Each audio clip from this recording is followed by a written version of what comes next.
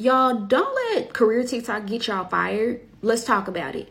A lot of people like look at different comedies and skits, and I will say there was a time in the market where some of these things people could get away with. But let's talk about the things you should not be doing in this market. One, the first thing is if your camera is off and you are not visible in this market, visibility is a strategy with me. Say it, visibility is a strategy. I need you to be seen. We need everybody to know your name. It needs to be like Cheers.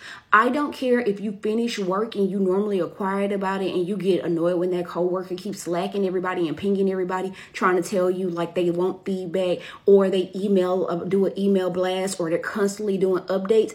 That is a visibility strategy. Know that I'm here. Know that I'm working. When it's time for cuts, remember my name.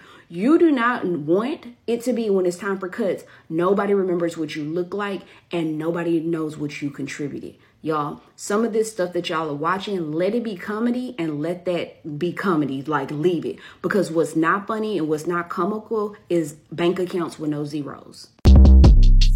Short Cast Club.